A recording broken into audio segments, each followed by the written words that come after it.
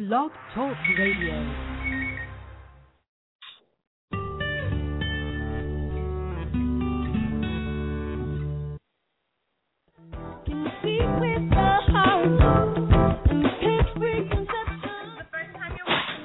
Welcome to Young Women Speak Out. My name is Amina Doherty, and I'm the host of the show.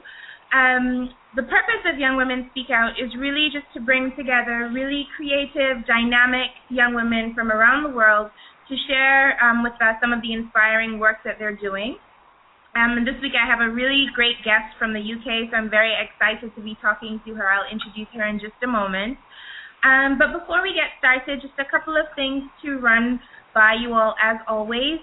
First of all, this is our second to last show in the series, and I've had a really amazing time presenting the show so far, but right now we would like to ask you for some feedback. So as you know, I've been working very closely with the Sylvia Global Media team to bring you these shows every week, but we would really like your feedback. So if you have any thoughts on the show, any of the content, the way that it's presented, or if there are topics and issues that you think you would like for us to cover in future shows, please do let us know. You can write to me at sheroxlux@gmail.com, sheroxlux@gmail.com, or you can send me a message on Twitter at sheroxlux. As always, we hope the show will be streaming live and reaching you via the Sylvia Global website, which is sylviaglobal.com. And if you happen to miss the show, we will be uploading them in due course. So let's get started. I would love to introduce today's guest, Zena Edwards.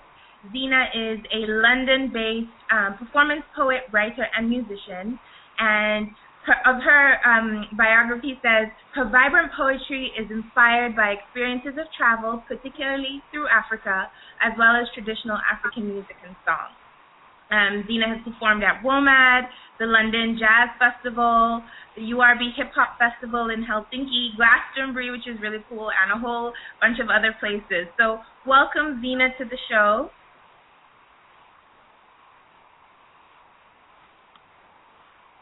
Hi there. Thanks for having me. Good. So we'll get started right away. And one of the first things that I wanted to know is what inspires you and what moves you to create, because I know that you're this Wonder Woman writer, performance poet, musician. What inspires you to create? Tell me a bit more about Zena.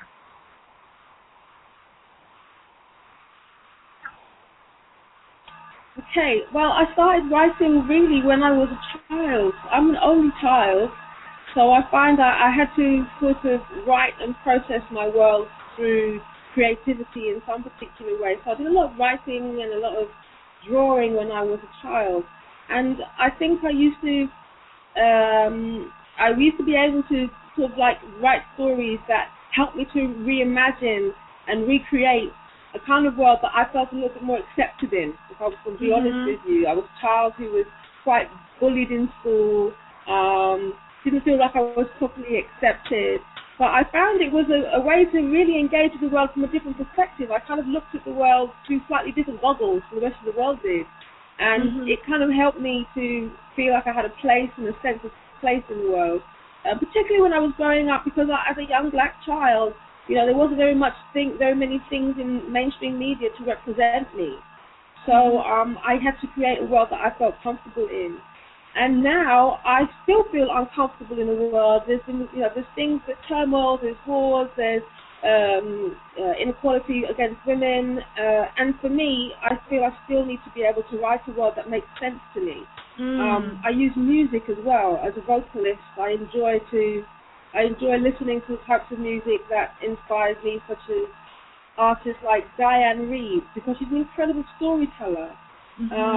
Fela Kuti, because of his grittiness and engagement with politics and injustice. So there's particular writers and singer-songwriters that I engage with because they help me make sense of some of the madness out there. So that's coming from the stuff that inspires me. And, you know, it's funny because one of the questions that I got for you before the show by email was someone wanting to know what inspired you to start writing, but also this question of when you're on stage and performing, do you still get nervous? How do you deal with standing out and talking your truth in front of an audience?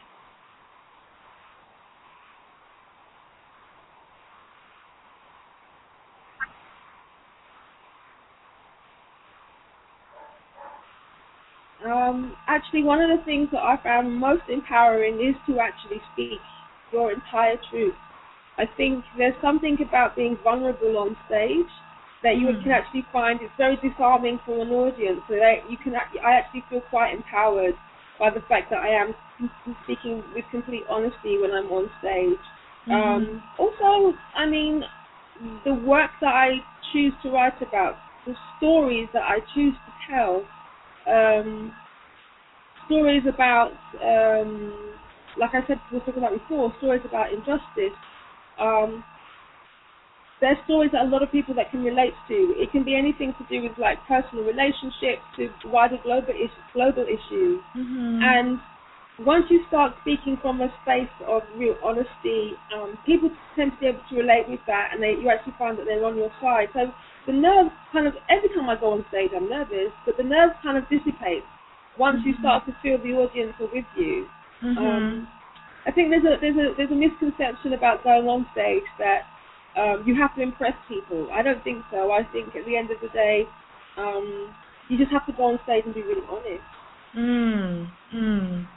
And so, how do you see yourself as both an artist and an activist? You've talked a lot about, the work that you're doing around addressing issues of injustice. How do both of those sides of who you are come together? And what has that meant for the work that you choose to do? Can you ask that question again? There was a little delay there, please. Sure. I was asking how you see yourself as both an artist and an activist, and how both of those elements of who you are influence what you do.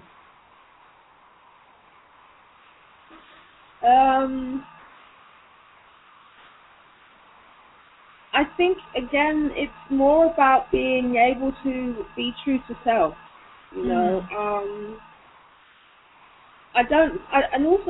about being true to yourself, and also I think my concern is for young people.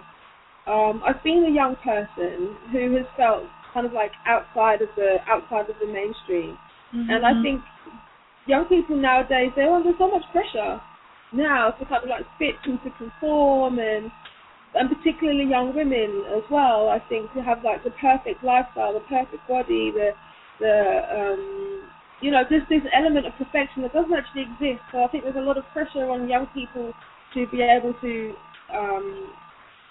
fit into a world that actually doesn't really accommodate them.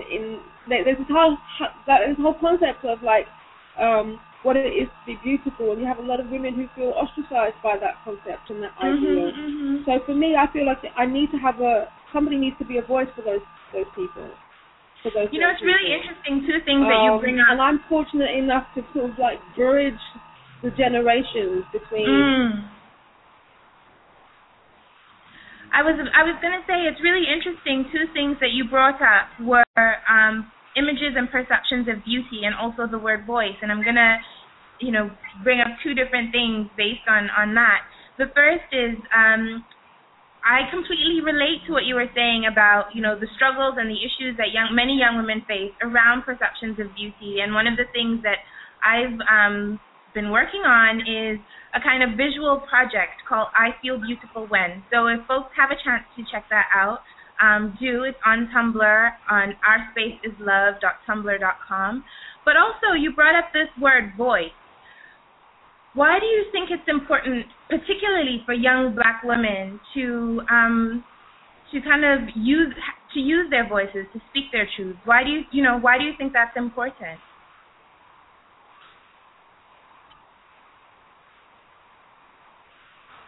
Because I think there's a narrative that's not told, not in the mainstream. So I think whenever you have an opportunity, I think you should speak it. You should speak your voice, and you should tell this story because it deserves a place like any other story in world history. And I think most of the time, the voices of women particularly women of color, we are, I mean, this is my personal opinion, and people can agree with me or not, but I believe we're at the bottom of the food chain. That's the way I kind of like describe it. So you're the last person to get consulted about anything. You're the last person to get given anything, and you're the last. And when you speak up and speak out against it, you're more than likely going to be the first person who will be shouted down. So I think we have to stand strong. It's very interesting. I was having a conversation with another poet friend, Mbali Vilakazi, a fantastic South African poet, and we were talking about a project that she was involved in called the Fury Project, which is a project about anger. Tell me about that. Perceptions of women's anger, and what happens to anger when it's racialized or genderized. The Fury Project, it started off through a commission with UK Arts International for the Afro Vibes Festival. And I was doing a one-woman show called Travelling Light, which is a story about my mother, myself, and my grandma and our relationship. And one of the things that I found out was that while growing up as a young woman of colour, and not that phrase I'm very happy with, but a black woman in the UK, I found that I didn't have a way to express my anger and my frustration about the alienation and the marginalisation I was feeling. So it was missing element in my story between these three women. So I started this project with UK Arts International called The Three Furies, which is based on the Greek mythology of the Three Furies. And I started to look at fury, women's fury, and how fury, when it's in its purest form, can actually be a mobilizer for positive action. You know, when some of the biggest sort of like world revolutions have been started by women and young people. The Arab Spring was about that. Some of the Russian Revolution was about that. You know, and there's so many incidences of women in the African diaspora who have started the revolution. So I suddenly thought to myself, I want to focus on this thing called fury and go beyond anger and look at how anger can transform into this energy called fury, which brings about change. That's my perception. That's the way I've kind of like made this equation between anger and fury. For me, I think anger is just an energy, and it depends on how you choose to use it. And how women's anger and how men's anger is perceived is a discussion that's not often had. You know, as a woman, when you get angry, you're either just hysterical, or you're over emotional, or you're so hot when you're angry. But your anger is never taken seriously. Whereas a man, he can just kick off and just like, oh, it's just letting off, you know. Right. But anger itself as an energy is most of the time considered destructive and negative. But I think if you focus on using the energy for something positive, it can actually bring about some incredible changes. So that's the Fury Project, just an exploration of anger, but particularly... So many different things come to mind as you describe the work with the Fury Project, and also what I have, for myself, called righteous anger. You know, I think that it's okay to be angry, and I think we should be angry about injustice and things that don't sit right for us, and I think that that's why many folks like us call ourselves activists, because we're trying to change something because something makes us angry. You know, the position that we're in, things that we see in our society make us angry, and I think that it's okay to be angry, and we need to talk more about that. So I'm really excited that you're doing this work with the Fury Project. One of the things that I wanted to kind of link it with is the work that you did right after the 2011 London riots, particularly working with young people to really address what happened. So maybe if you can tell the viewers a little bit about the riots and also what you did to sort of channel this righteous anger or this fury as we're calling it today. Yeah, okay. For me, I felt it was really important, as I would like to call myself and other people out there who I know bridges between the generations. I felt it was important as a bridge between an older generation and a younger generation speak, to basically translate what each other was saying about each other. When the riots kicked off, there were some things that I was hearing from older generation people say, or an older generation of thinking even, about young people that I thought, hold on a second, this is really unfair. There was also a class issue that came in that got involved in the conversation, and I just thought, actually, if anybody's child was in a situation that some of these young people found themselves in, we have to remember that the whole thing with the riots started in my local area where I used to live in Tottenham, with the death of a young boy called Mark Duggan, shot by the police, and his family had no idea what had happened. There was no explanation, and there's always been tension, particularly in the area of Tottenham. So when these young people kicked off, I just thought, well, actually, they're letting off some frustration based on the fact that they feel bullied. They feel bullied in school. They feel bullied by a governmental system, by the police, by the fact that they can't get work. There's so many things that kind of are putting pressure on them to be something, but they can't be this something. The aspirations towards owning and possession and having things. Also, I think that kind of distorts the way that they envisage the world and the way they see themselves, because possessions make you who you are. Mm-hmm. So I think there was so many discussions that I wanted to have with groups of young people about where is your real place in the world at your age, in this technological, digital, globalized world. Where is your place in that? And I found it really important to, again, give this group of young people a voice. At the end of the day, it's about having a voice that's validated. And it has to be heard, at least to be heard and acknowledged, to feel validated. And then what you do with it beyond that, and how people respond to it beyond that, that's another conversation. But in the meantime, be strong in your voice, have a voice, and at least feel that your voice is acknowledged and validated. So how did you do that? When you talk about ensuring that finding mediums are validated, what did you do? Express themselves through dance, through film, through spoken word.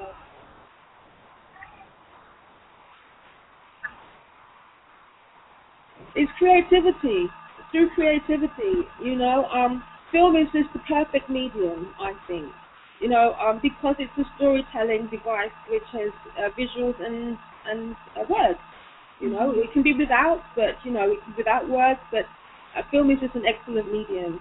So we were using film in one of the projects I'm doing now, which is called Shake. But we call it Voices That Shake. So it's about, even if your voice is shaking, speak. Through the anger, through the tears, whatever it is, even if your voice is shaking, speak your voice, tell your story. So we were using film and spoken words and music so young people were using creativity. And so did you find that people were very responsive to the work that you were doing? Beyond the young people that were involved, I remember the work that you were doing was very community-centered as well. So you were trying to get people, folks across the community involved. How did people respond to the work?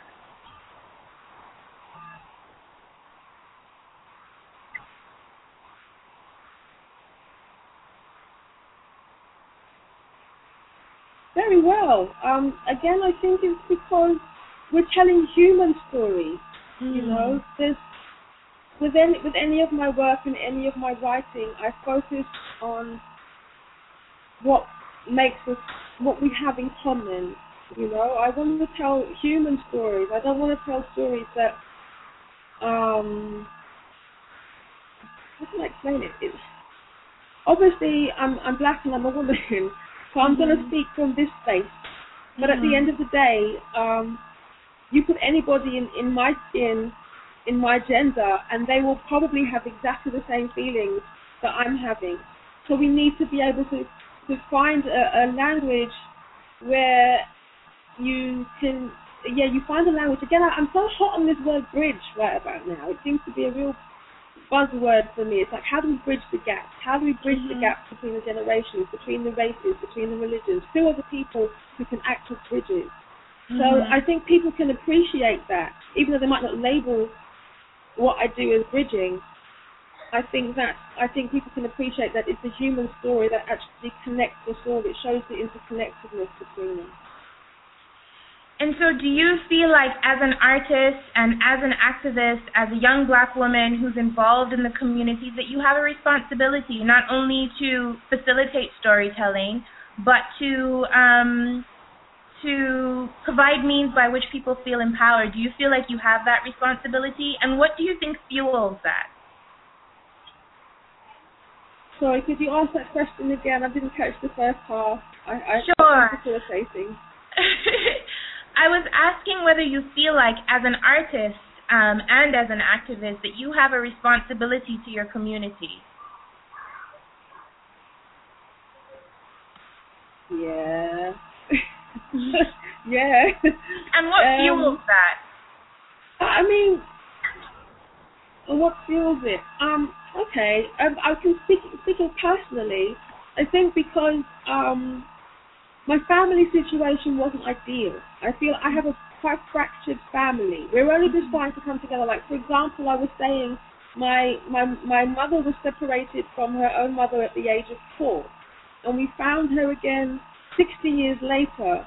We had to go all the way back to the island of Nevis to find out that my mother's mother had been living in southeast London for about 30 years or something. Wow. Mm-hmm. So my sense of family is quite fractured.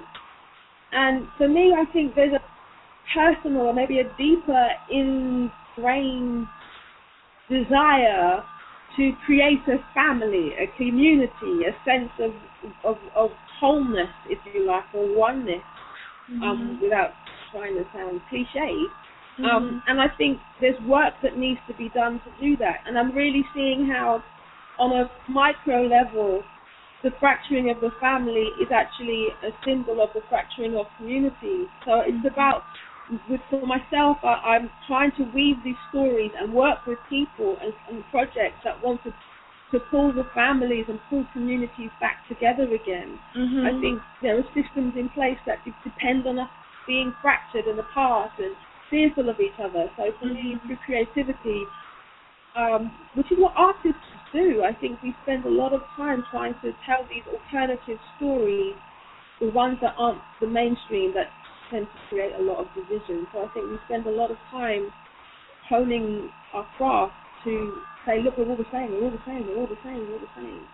You know? So, or similar in our, same but with our differences, which is what makes us beautiful. Thank you for sharing that. One of the things that I know from having conversations with you is that you're very influenced by South African art and South African artists. You talk about being influenced by the music, the politics, the people. Why South Africa? And maybe if you could tell us a little bit about some of the work that you have done in South Africa.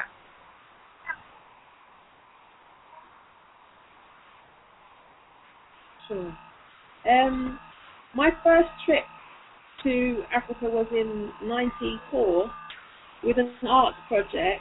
I was sort of singing in this girl group, and one of the girls' dads is a gentleman called Eugene Skeet, South African artist and activist, and he took a whole bunch of us, like a project of 17 people from the British Council, to South Africa, and it was the first time that I felt that I was ever in a majority anywhere. Everywhere it was just black people everywhere, and I've never experienced that before. So, and what I found there was it was such a life-changing experience, because what I also found was that the people lived with so much passion, regardless of whether the circumstances they were living in. I think it was being able to feel a passion, to know that you can live through your experiences, you can live your life to the extremes, if you like. So say, for example, you have a scale of 1 to 10, -1 and +10. I thought I was living in +3 and -3. So to go to South Africa, something was awakened in me, emotionally, creatively, spiritually, mentally, just the way people engage with politics. I found that it just awakened something in me, so I was totally drawn there.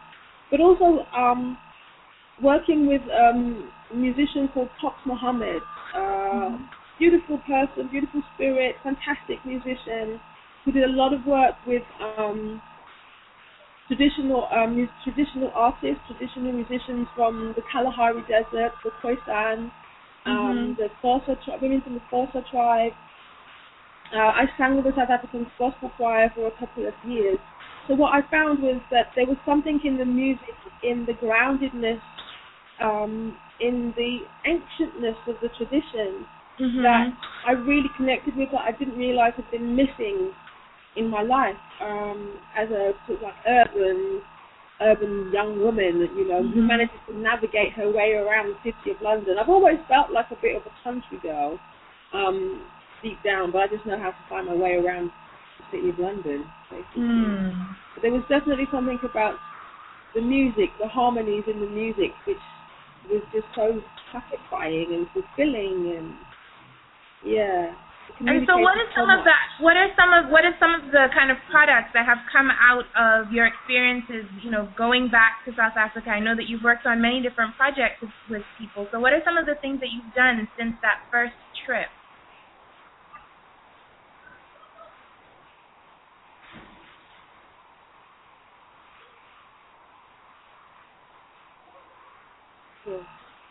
Well, working with Fox Mohammed was a beautiful experience. I was able to work with, write poetry for fantastic artists called Lucy and Flongo. She's passed now, is in power. Going to South Africa to work with a project called The Power in the Voice, which was a British Council initiative between 5 different countries.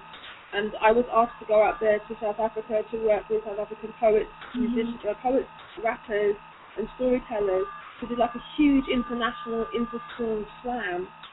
And I worked with them to empower young people to write and tell their stories.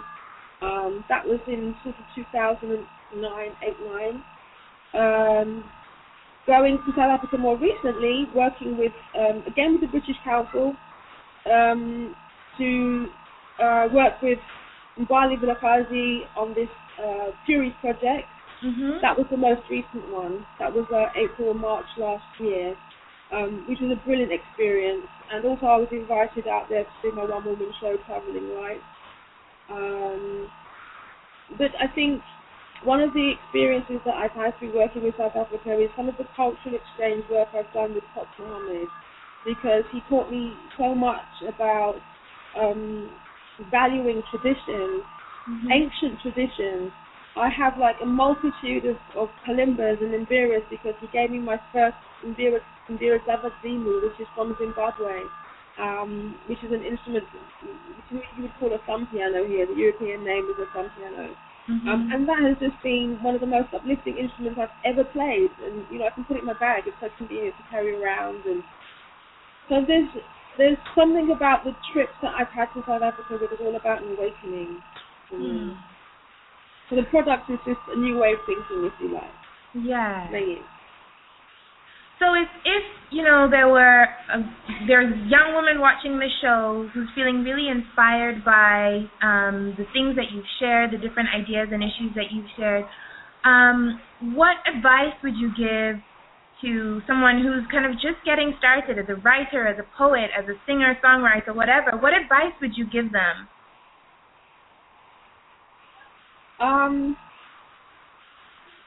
A couple of things. I would say really allow yourself to surrender to your writing. Don't feel obliged to copy anybody else's style. It's okay to experiment with other people's styles, but always try to write yourself back to yourself, in your own story. And find people who you can share your work with, who you can trust, who will be really honest with you about your writing. The other thing is to, don't judge it. That's what I say. Don't judge your writing. Just let it be what it is. The other thing I would say is to take your time. You have the rest of your life to be a writer and an artist and to develop and grow. Just keep your eye out for people who you feel are like tribe, who you can share your work with, who champion you as a writer as well. and to just read. That's one of the things I would definitely suggest. Read all the Who poets. are you reading at the moment? Read poets you hate, because it will just give you a better sense of where. I'm reading. Actually, I'm reading Pedagogy of the Oppressed by Paulo Freire. I'm got my eye on reading the Book of Night Women again by Marlon James. It's an absolutely incredible book. And one of the most interesting things about that book was the tension between the main character, who I didn't actually like, but her story was so compelling because it was the story. I got a real sense. That's the very first thing. I got a real sense of what slavery must have been like for black women, for African women trying to survive there. It's just such a compelling book. But the character is just so incredibly well written. Even though I didn't like her, I had to know her story, and I had so much empathy for her. It's an incredible book. So I've got my eye back on the Book of Night Women. Okay. Well, I'm definitely adding that one to my list of books. Yeah, that's my choice. And so before we wrap up today's show, I just wanted to ask you really quickly, for people that have heard the show today and want to get in touch, would like to know more about the different projects you're involved in, how can they contact you? How can people get in touch with you?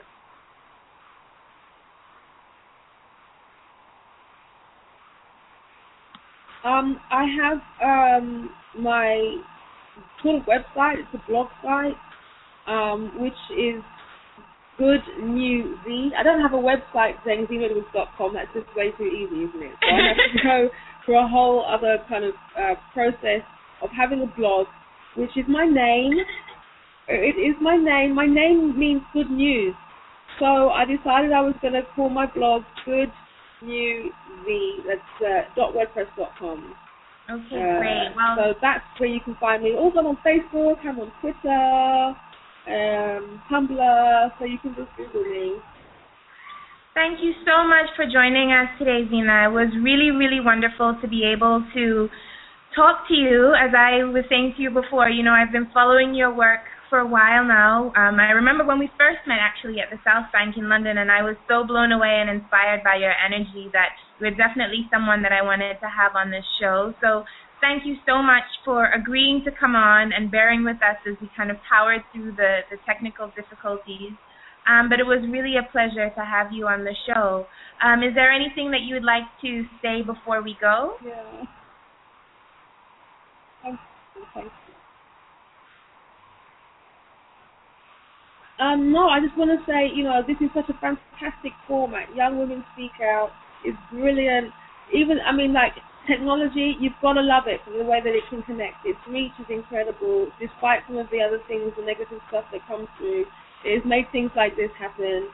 And yes, so just more power to you. Young Women Speak Out, brilliant. Brilliant concept, brilliant format. So thank you for inviting me to be a part of it. It was a pleasure. So thank you, everyone, for watching this week. I hope you enjoyed the show, and sorry again for the late start. As I mentioned at the beginning of the show, we have one show left, and that will be my interview with Guyanese-born poet Lemisa George, who recently set up BGR Mag, and who will be talking to us about Black Girl in the Ring, which is her one of her poems that kind of started this magazine that she started, an online magazine. And she will be joining me for my next interview, and that will be the last one of the series. So, folks, please do get in touch with me and let me know what you think of the show. And what you would like to see more of. Hopefully we can keep it going. And thank you again to Sylvia Global for helping us engineer and run the show. Carl has been an amazing engineer for us today. So thank you so much, and looking forward to seeing you all next week. Bye.